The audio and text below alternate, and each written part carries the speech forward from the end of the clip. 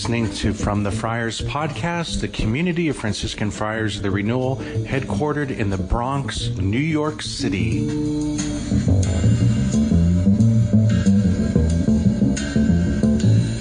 The Lord be with you. A reading from the Holy Gospel according to Mark. Then they came to Capernaum, and on the Sabbath Jesus entered the synagogue and taught. The people were astonished at his teaching, for he taught them as one having authority and not as the scribes. In their synagogue was a man with an unclean spirit. He cried out, "What have you to do with us, Jesus of Nazareth? Have you come to destroy us? I know who you are, the Holy One of God." Jesus rebuked him and said, "Quiet, come out of him." The unclean spirit convulsed him, and with a loud cry came out of him. All were amazed and asked one another, "What is this? A new teaching with authority. He commands even the unclean spirits, and they obey him." His fame spread everywhere throughout the whole region of Galilee. The Gospel of the Lord. Praise to you, Lord Christ.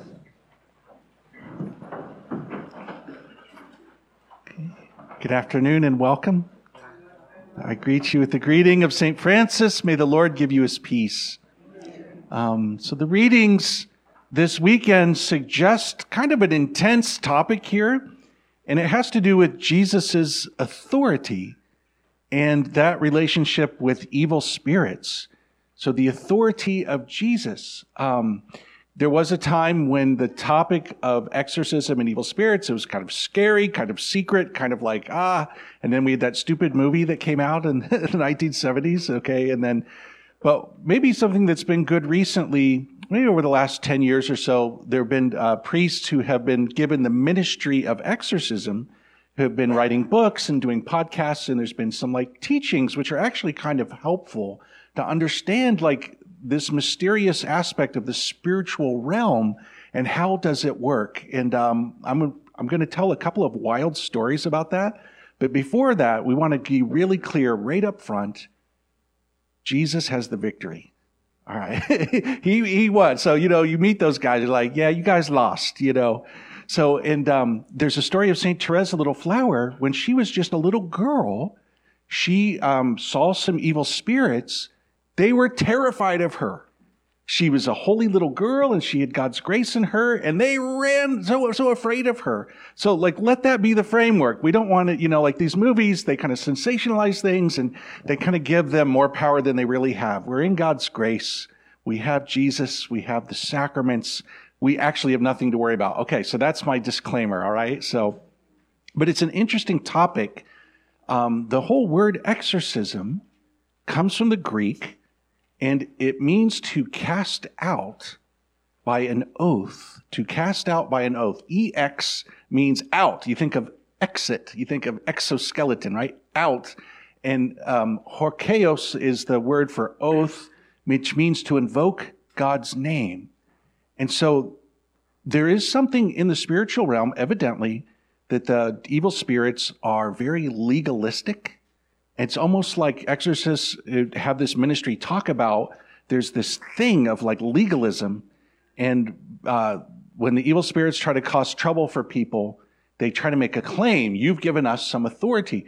That's what the Bible says about the story of Adam and Eve. Through the workings of the devil, Adam and Eve rejected God and they gave him some authority. They gave him some power. Even Jesus himself will call him the spirit of this world. And there is a sense in which case that our sins can give them some sort of legal authority over us. But the word in Greek for exorcism, that word also denotes the idea of offense. So there's that territory idea again, that like, who do you belong to? Like there's a territory here. My heart is a territory. And so again, the word exorcism, to cast out, to drive out of this territory, when old people get grumpy and they put up signs like, "Don't walk on the grass," like, "Hey, you, get out of here, get out of my yard," It's that idea. And in the midst of that, we see highlighted Jesus's authority. Jesus's authority, that because who he is as true God and true man, and because of his death and resurrection, he has won the victory. He has authority So even now, when there's the prayer of the church for deliverance, it has to do with invoking the name of God. It begins with baptism. I baptize you in the name of the Father and of the Son and of the Holy Spirit. There's an oath invocation there. We belong to the Lord. The same thing is true in absolution and confession.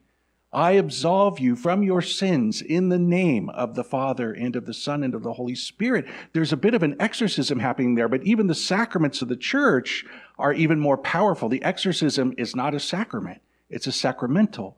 So getting to Mass, going to confession, receiving Jesus in communion, and our prayers have tremendous power. And that's where we connect with the Lord's authority, his authority, that we are his territory. Now, evidently, there's this idea of territory which started with the church. So the church has been divvied up into dioceses. In a diocese, there is a diocese boundary, and within the diocese, there are parishes. And so in the old days, they used to say that, well, our house is in the parish boundaries of this parish. And so there was this idea of territory.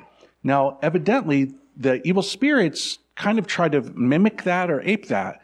And so there's an odd thing for them as well. And so I have a wild little story for you. So in my community, we have the practice of praying in what we call going to hermitage. So some of the brothers come here for hermitage now, which is such a joy. And in the spiritual tradition, you're always going out to the hermitage to do spiritual warfare in battle. So we had been gifted this property in Monticello, New York. And there's a beautiful holy woman of God, and the Lord had told her that this land would be used for a religious order. So we get there. It's like 63 acres, something like that. And the brothers and the friars, or some of the priests that we know, would go and pray. And all of a sudden, people who were there praying started to experience like really demonic nightmares and like odd things. And so some of the friars were like, we have a feeling like something's going on here, like there's some sort of battle. So we had this friend who had been a Satanist and was possessed, and then she got delivered and she became an extremely holy, beautiful woman of God. She also was a consultant to the Vatican on exorcism, really great lady, dear friend. So we did a day of prayer with her at our hermitage out there, and there was a group of us there. I was there, and we had a beautiful day of just prayer and discernment, and she had these like mystical gifts. And what she shared with us, having been on the other team, is that evidently there is this idea of territory. And in her prayer, she had discerned that about 8 miles over, there was some sort of a coven of witchcraft or something, and that our presence there praying had impinged on their territory, and they were mad at us, and they were throwing spells at the property, which is why all these multiple friars and sisters have these weird demonic nightmares and weird things happening. And so I was like, wow, I didn't really know any of this. I kind of felt like, wow, this is really interesting, but it's also a little scary. And so then we did this prayer, and she had guided us. One of our priests had Jesus in the Holy Eucharist in a monstrance, and we were going to pray and kind of bless the property.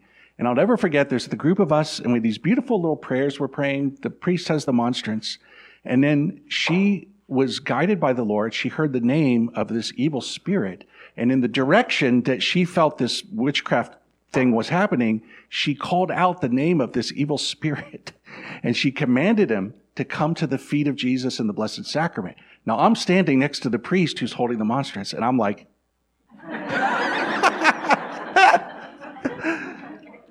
and in that direction, I kid you not, we're out in the woods, in that direction, really far away, it was still a single tree started to shake. And then it came to us through the trees, like a tunnel of air, right to the Blessed Sacrament. And I was like, oh, to experience the power of her authority in the name of Jesus who has the victory, you're done, And then so she advised us. We spoke to our superior, so we had permission. That's very legal, right? You got to have permission. Even an exorcist has permission from the bishop. He has the authority. And so there was a couple of us that did a blessing of our property. So we started on the one, we had blessed holy water, blessed salt, and then we had the little St. Benedict medals, which have a blessing on them against evil spirits.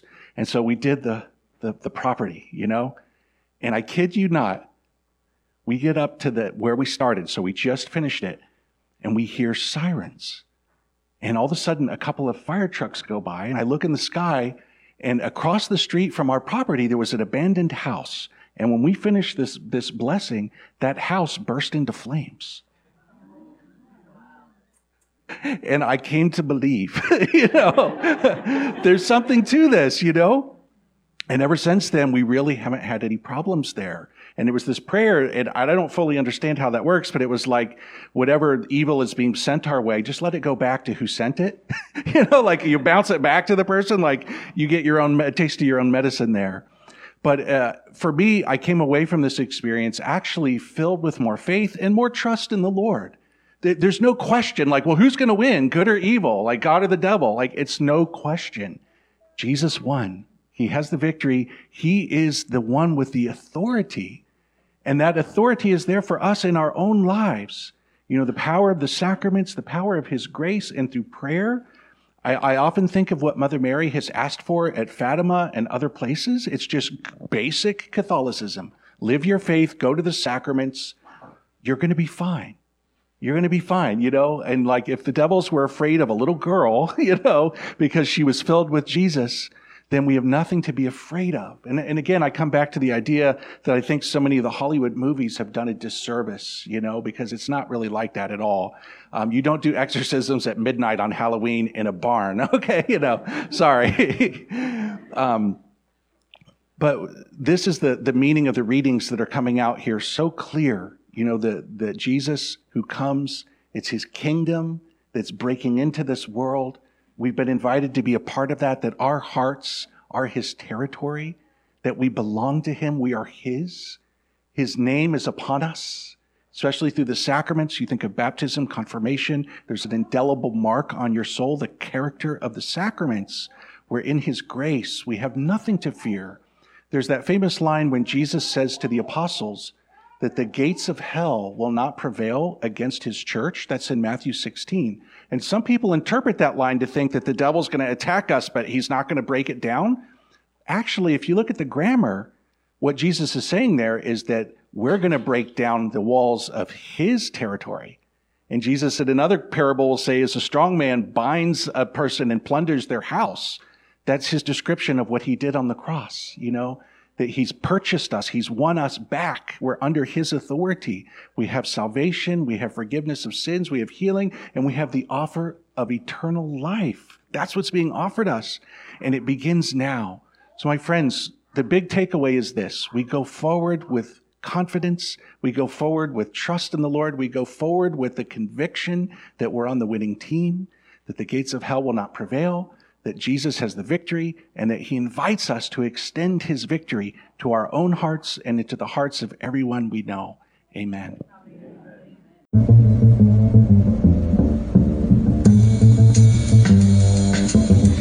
You've been listening to From the Friars podcast, the community of Franciscan Friars, the Renewal. Please visit us at franciscanfriars.com or on social media, CFR_Franciscans.